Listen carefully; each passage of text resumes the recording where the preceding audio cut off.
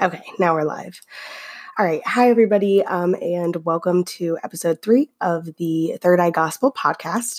Differently this week, though, I am going to be doing, as well as the usual podcast publication, and then I'm going to, of course, upload the first 15 minutes onto IGTV, but I'm also going to be doing a YouTube as well, just in case you don't have any of the platforms that you would listen to the podcast on.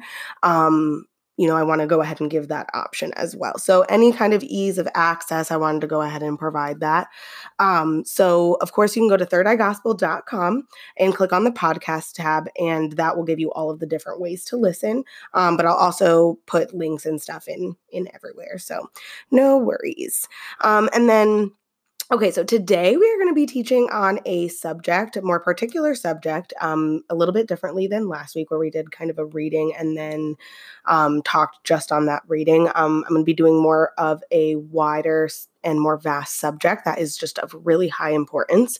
And so, of course, I'm going to incorporate more stories and scriptures into that so that we can kind of get a better, fuller understanding. And of course, today that topic is going to be unconditional love. And it is so important to understand this topic because it is the foundation of really everything you can apply it to. God's unconditional love for us is infinite. It is indescribable. And we need to understand both this love that God has for us, but also embracing that capacity within ourselves to love this way, to treat others in this way, and to make sure that we are giving this off into our world in order to progress us forward. And I also want to note that this talk was greatly, greatly inspired by a specific sermon that I came across on YouTube, and it just really inspired me so much. I will put the link as well everywhere. I will put it on my website and on the YouTube and probably on Instagram, everywhere, so that if you want to, you can go and listen to it. I highly recommend it. So it's the pastor at Douglas Congregational United Church of Christ in Michigan, Douglas, Michigan. The Reverend's name is Salvatore Sapienza, and the video on YouTube is entitled Unconditional Love. Of course, again, I'll add links. And it was a great listen, and it really, really moved me to speak on this subject. I mean, it was, incredibly inspirational and really left me speechless. So he began the sermon with a quote that he read on Facebook. And honestly, I feel like this is something that we all kind of read all the time. Like, I mean, we're going through Instagram all day, Facebook, Snapchat, people post memes, people post different stories, people post all kinds of quotes.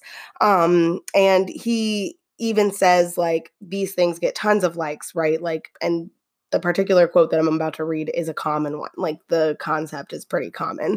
Anyway, let me just read it before I start talking about it. So it's, don't cross oceans for people who won't cross puddles for you. Don't cross oceans for people who won't cross puddles for you.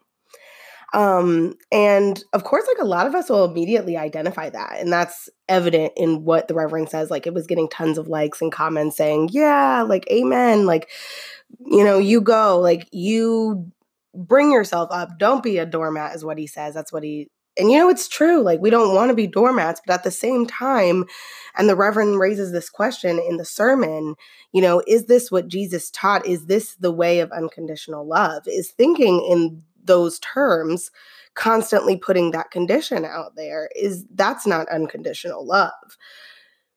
In that specific statement, you are literally putting the condition out there that if someone's not going to cross even a small puddle for you, you're not going to do the most, And this is not the way of Jesus. This is not what he taught. This is what the ego teaches us, the ego mind that unfortunately has really developed in humans, especially now where we are very self-protective.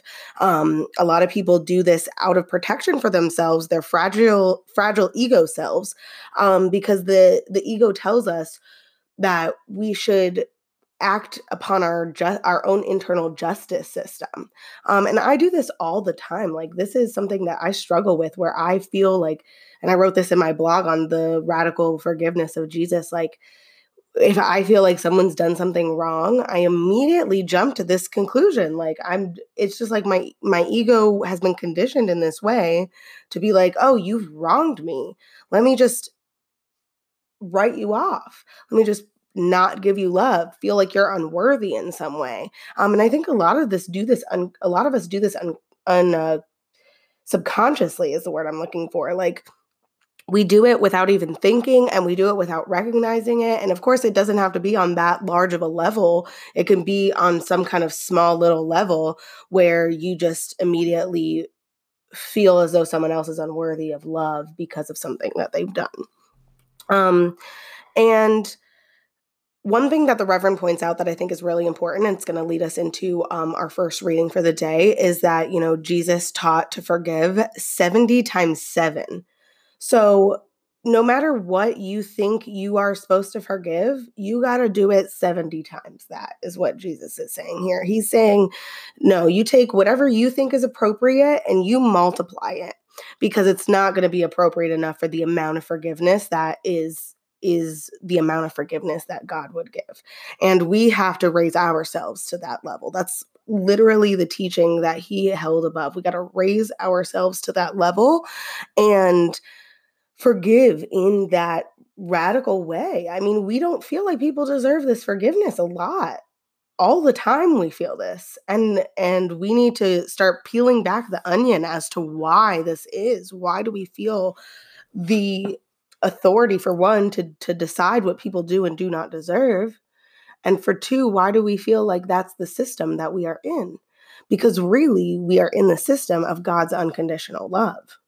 If we're emulating the system of God's unconditional love, the natural system of the universe, that which birthed the entire universe, then we must forgive 70 times 7.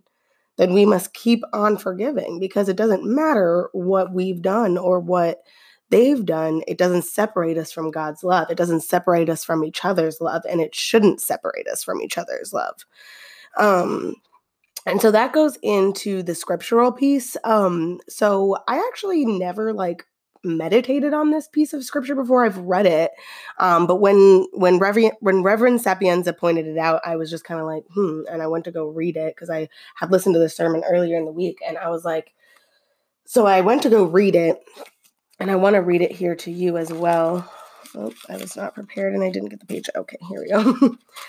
So it's Matthew 18:21-35. And of course, Reverend Sapienza only pointed out in the sermon the first part, but then I actually read the whole part and it just floored me. And I think it's a little harsh, which is honestly probably why he didn't use it, because it's hard to take a harsh scripture and interpret it in a positive way, which is unfortunately the fall of a lot of the church. However, that's the challenge that I like to take on, is this type of scriptural interpretation. So we're going to do that together today. So anyway, this one is Matthew 18:21-35. And again, it's about the multiplicity of forgiveness and the extremity that we are supposed to take it. So of course, Jesus, once again, as we talked about last week, kind of took a really bold statement to say this. He always kind of spoke in this extremely bold way that almost slapped you in the face and really let you know how it was. So let me just read the first part here. So the first part is, then Peter came and said to him, Lord, if another member of the church sins against me, how often should I forgive? As many as 7 times? Jesus said to him, not 7 times, but I tell you, 70 times 7 times. And what really shocked me was that, anyway, I'm just going to keep going, because what really shocked me was the rest of it, because, unconditional love is complicated, and it's complicated to give, and it's complicated to receive. And I think in a way that the following passage talks about how complicated that relationship could be. So let me just read it. So then after the 70 times 7 times. For this reason, the kingdom of heaven may be compared to a king who wished to settle his accounts with his slaves. When he began the reckoning, one who owed him 10,000 talents, and I will know a talent is worth more than 15 years' wages of a laborer. That's crazy. So he owed him 10,000 times 15 years. And as he could not pay, obviously, his lord ordered him to be sold together with his wife and children and all of his possessions, and payment to be made. So the slave fell on his knees before him, saying, "Have patience with me, and I will pay you everything." And out of pity for him, the lord of the slave released him and forgave him the debt. But that same slave, as he went out, he was free now.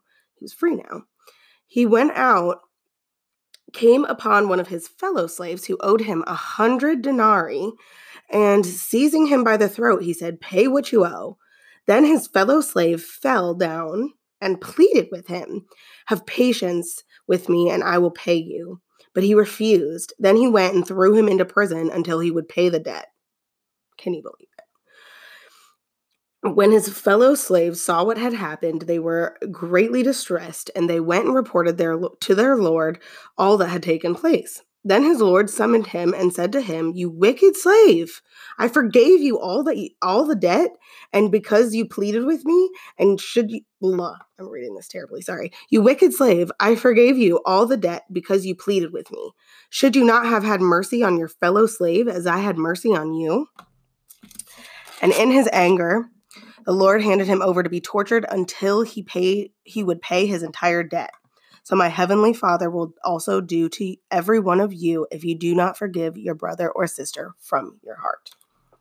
Wow. So that is shocking. It's also kind of a little disturbing. And thankfully, as a collective spirituality, I think we have progressed we've progressed onward from using this kind of terminology, obviously. It is hard to kind of take this context into modern day sometimes because it is so far drawn from what we would use to describe it, but you have to understand the time period in which Jesus lived. This was one of the best analogies that he could probably have thought of at the time. And so this is a tale of a slave owner who, fully forgave a slave and showed mercy, but then the slave went and acted like a slave owner and literally enslaved another person without forgiveness, even though he was offered that same mercy. And I mean, obviously, this is kind of ridiculous. Like we would all expect,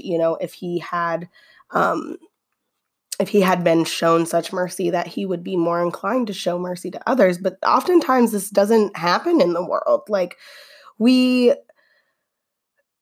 take that anger on with us a lot of the time, and then we just use it against others. So this is kind of a good example of that this person was enslaved. I'm sure a lot of torturous things had already happened to him, and he went out and he tried to overt his power onto somebody else. And this is a common thing, even though logically we don't necessarily think of it because our moral aspects would tell us that's probably wrong. But, again, ego takes control of us most of the time. And so there's a couple of key elements I want to point out here. Obviously, we could get totally caught up in the slave and selling of the people and all of this. This is, obviously a horrific example, but we can also point this one very specific thing out. And I think it is so specific and so important that we should not overlook it. So first of all, Jesus said that the Lord handed him over to be tortured until he would pay his entire debt. He never said he was going to be tortured in the afterlife, for one. He never said that he was going to be eternally tortured. There's actually no mention of time here whatsoever. So essentially what Jesus is saying, if you want to read it as literally as possible, which a lot of people do want to do, is that he's going to be punished until he learns. And this was never taken out of context of life. So we can only assume here that this should be interpreted that this person was tortured during his life. And that Jesus is using this example specifically to show that we will be caught up in a cycle of this kind of torture, of this kind of enslavement. So I guess in modern terms, enslavement to ego is going to continue and progress and be in a cyclical manner in your life forever until you learn, until you pay the debt that you owe, which is your unconditional love. So he continues to say, so my heavenly Father will also do to every one of you if you do not forgive your brother or sister from your heart. Now, of course, again, we've progressed a little bit further past knowing that God is unconditionally loving, and he's not going to perpetuate any kind of situation in our lives, no matter what. However, the Spirit will, like our spirit, the collective spirit, that the Holy Spirit that encompasses us all, it's affected by what we put out there. And if we are enslaving ourselves to ego, that's going to affect the general Holy Spirit, and we are not going to be able to escape from that. And that's what Jesus is kind of saying, that until we learn, until we pay this, we're going to be caught up in this loop. So, God contains this high vibrating level of love, and is free. So that level of freedom, as we've seen in this slave, as we see in so many aspects, brings the ego out. Like, freedom doesn't necessarily equal goodness for all people, because depending on how much of the veil you've already lifted in your life, depending on how much of the ego you've chipped away, how much awakening you've kind of had, this freedom, I was trying to gather myself there. This freedom can kind of like overwhelm you, and it can cause you to do things that are not even necessarily against God, because I don't really like that term, but you vibrate at a lower level. You're putting out more negativity, and God is vibrating at this high level of love. So you're causing this disconnect to happen, and perpetuating that onto other people. So by not unconditionally loving other people, you're not unconditionally loving yourself either. So as the Reverend in the sermon says, God is all loving, all forgiving, and I would like to add here also all encompassing and all giving. And when we gain this type of freedom, we need to emulate this kind of behavior. And I know what you're thinking, like, as a human being with this ego, the way that we've evolved, this is a capacity that God has. This is not a capacity that we have. This is a capacity that Jesus had, but this is not a capacity that humans have. Once again, this is a great, I don't even want to call it sin again, but it's a great sin of history, that we believe that we are so separated and that we are so unworthy, that we are so dirty and sinners by nature, that we are not capable of receiving God's unconditional love no matter what we do. And therefore, we don't allow ourselves to unconditionally love other people no matter what they do, because we don't believe that we're worthy of that ourselves. It's all a projection. And in order to break that projection, in order to sever that cycle, we must do as Jesus has taught us, and that is become so filled with the spirit self, chip away at the ego self, start practicing so much unconditional love that those things just kind of melt away. In our core, we are pure, and in our core we are peace, and all that gets put on top of it, just as I said in my last podcast, we're sponges, and we've soaked and soaked and soaked and soaked and soaked, and so we need to empty ourselves, and that's the only way we're going to be able to practice unconditional love. And of course, another grand argument in this whole statement of unconditional love, and is something that I think is a driver for all catalysts of like the punishment reward system of heaven and hell false binary, is the idea that God loves us unconditionally. And if we are loved unconditionally by others, no matter what, then why would I do the right thing? And again, that's like a fall of our own self-image and our own self-identity, is like, why do we feel like we're going to do the wrong thing? People would ask in this moment, and I've even heard other people ask, if there's no hell or if there's no punishment for our wrongdoings, then why do the right thing? Why follow the path of light? Why just not blow caution to the wind and let ego mind run rampant and just give in to all of our destructive tendencies? But I mean, like, first of all, why would you do that?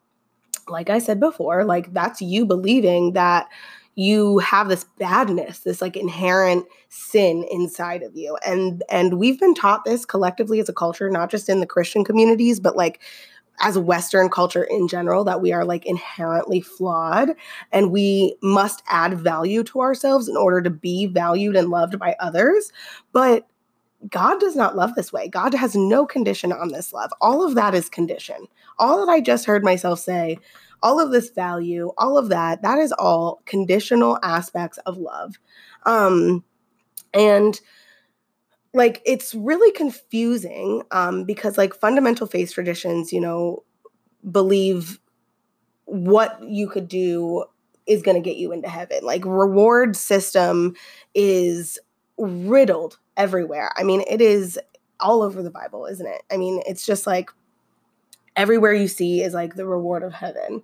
And that's really confusing to a lot of people. That's why scripture has been so misinterpreted over time, is because like we're constantly told that we are seeking reward or we will be punished. But I think Jesus kind of taught against this entire idea.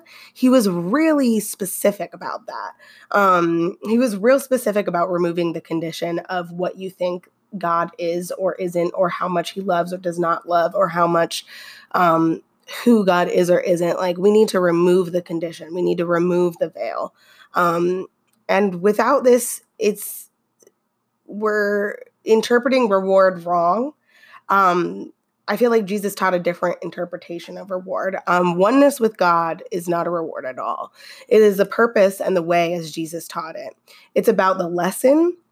It's about removing condition, because what is doing something for a reward in its fundamental state? It's a conditional experience, like I said. I mean, it is, you are putting a condition, like you are only doing this to get something out of it. You only believe because you want divine favor. You only do good because you want divine favor. You only have charity because of divine favor. But no, what if I told you divine favor was already yours? Divine favor is upon you at all times. We were created in light of this divine favor. We are the ones that separate ourselves from this divine favor. And the unconditional love was like so intense, so big, so crazy. And I'm pretty sure that this specific reverend said this in another one of his sermons, was that God's love was so intense that it couldn't be contained anymore, and that it was into a big bang in the universe, and thus the Big Bang happened. I mean, can you imagine? I can, because I feel like that's what happened. This is not conditional. This is the epitome of the unlimited. Unlimited and infinite. So we just have to recognize that God's love is infinite, and therefore our love can be infinite, and it should be infinite. But of course, since this idea births freedom, ego is always right there trying to take the lead of the way of the world and not the way of spirit. But I mean, I want to remind you that we do good because of the goal. The goal is to awaken. The goal is to emulate the peace of heaven, the peace of the spirit side, and bring that peace onto earth. We have this power through tapping into unconditional love and the love of the Holy Spirit.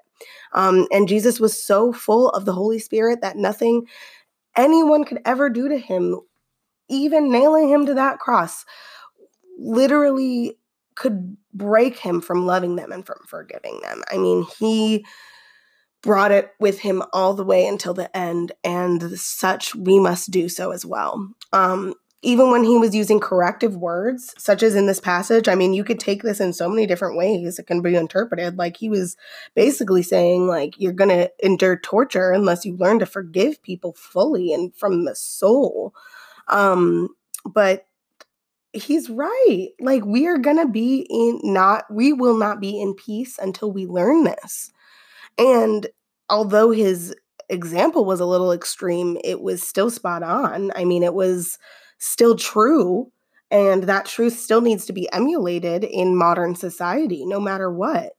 And progress and peace are the goal.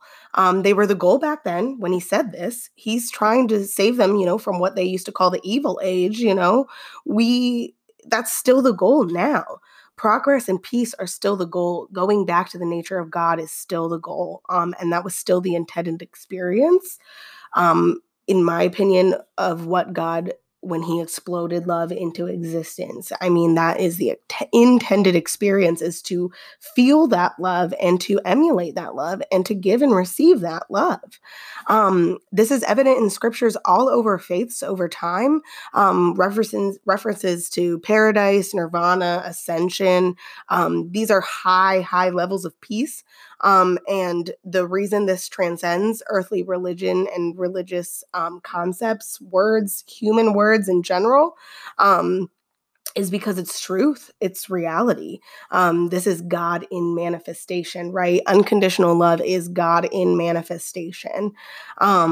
And this is the reason we do good. This is the reason we believe. This is the reason we keep practicing, and the reason we keep strengthening our walk in Christ. The reason we keep collectively walking in God in all of our different ways. Whatever manifestation that is for you, keep walking in God for this reason. It's for peace. It's for awakening. It's for emulation of unconditional love and practicing that upon others, because God has no condition for us. So we should not have a condition for others, because we are creating the kingdom of God on earth. And I want to close this podcast. We are getting to the end here. Sorry, I've kept you for so long. Is one of my favorite scriptures that's actually in like the official New Testament, because as we all know, I really prefer like Gospel of Thomas and some of the early writings of early Christians, but I really love this one. Here we go. Okay.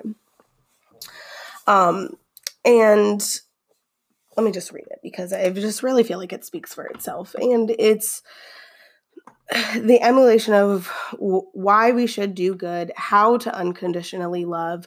And there's a lot of interesting things that we point out here. So it is Matthew 5:21. I actually broke it up into 3 different readings. So the first one that I want to read is Matthew 5:21 to 26. 26. It says, Jesus says, "You have heard that it was said to those of ancient times, 'You shall not murder,' and whoever murders shall be liable to judgment.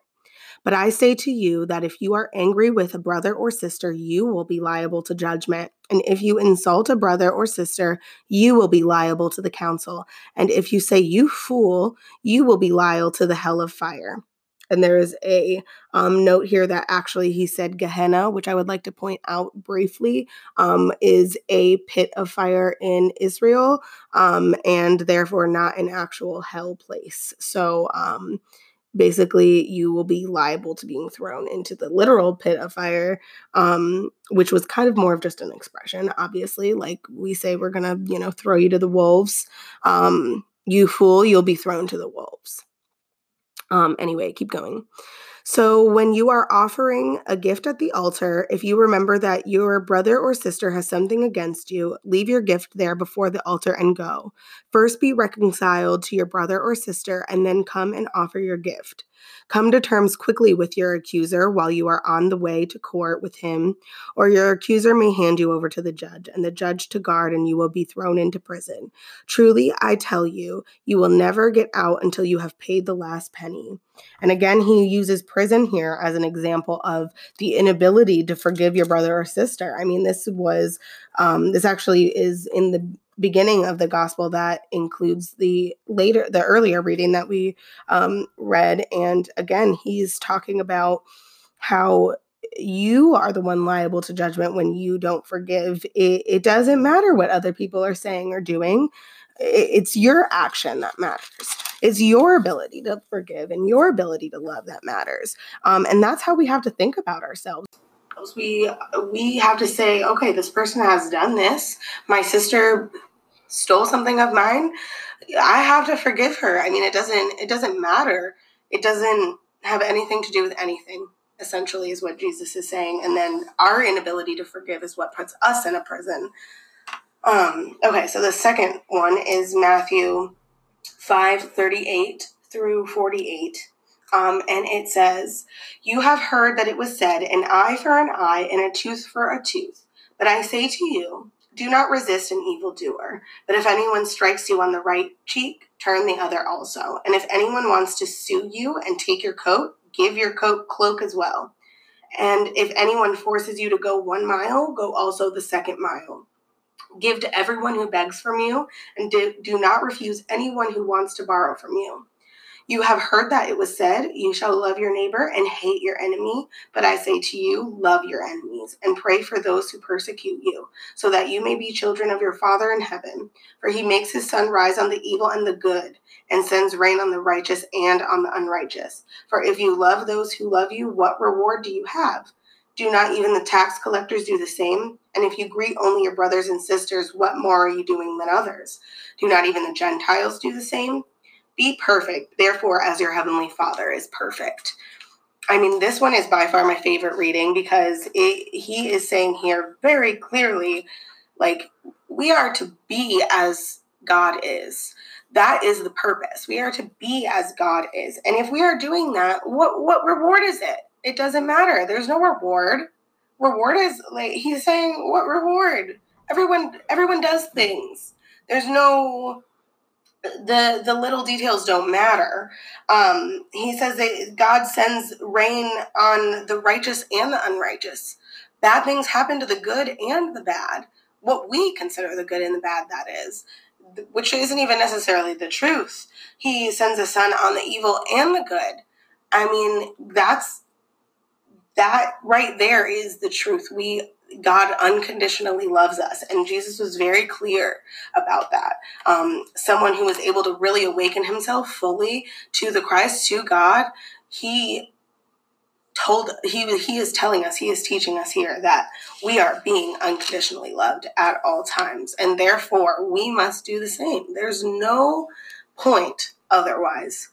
And then I'm actually going to go back for the third statement, because I feel like it's really good to end it, is Matthew 5:19 through 20. And it says, "Therefore, whoever breaks one of the least of these commandments and teaches others to do the same will be called least in the kingdom of heaven.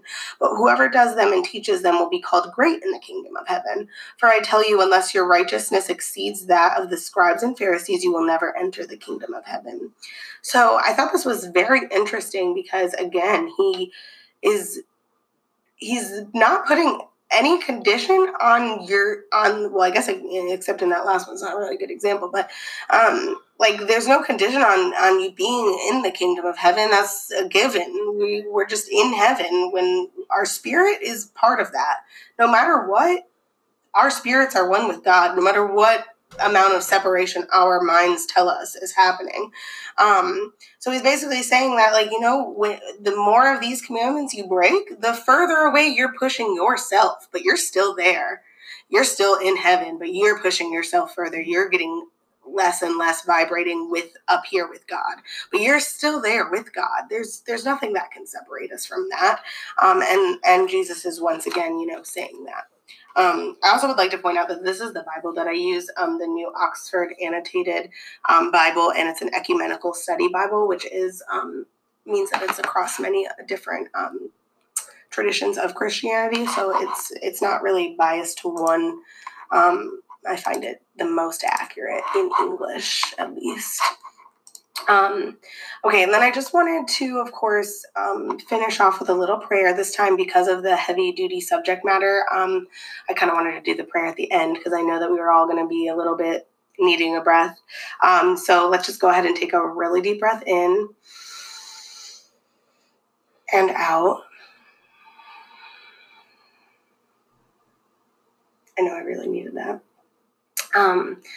And God, we pray for your everlasting support in our walk of awakening. It can be incredibly hard with the evolution of the ego mind in this day and age to stay focused on this matter, but please soften our hearts to our capacity of unconditional love and allow us to be reminded daily of the importance of this focus and practice. Jesus, we thank you deeply for your words of wisdom and guidance through this difficult journey. Please continue to light our steps with your teachings and allow for God to shine through us in every way when we discern. With our deepest gratitude and most trusting love in Christ we pray. Amen. Thank you, everybody, so much for listening. I hope this inspired to deepen your spiritual experience and your walk with God. And go out and love everybody, me included. I'm going to try my hardest every single day to love everyone the best of my ability. And go in peace. Thank you.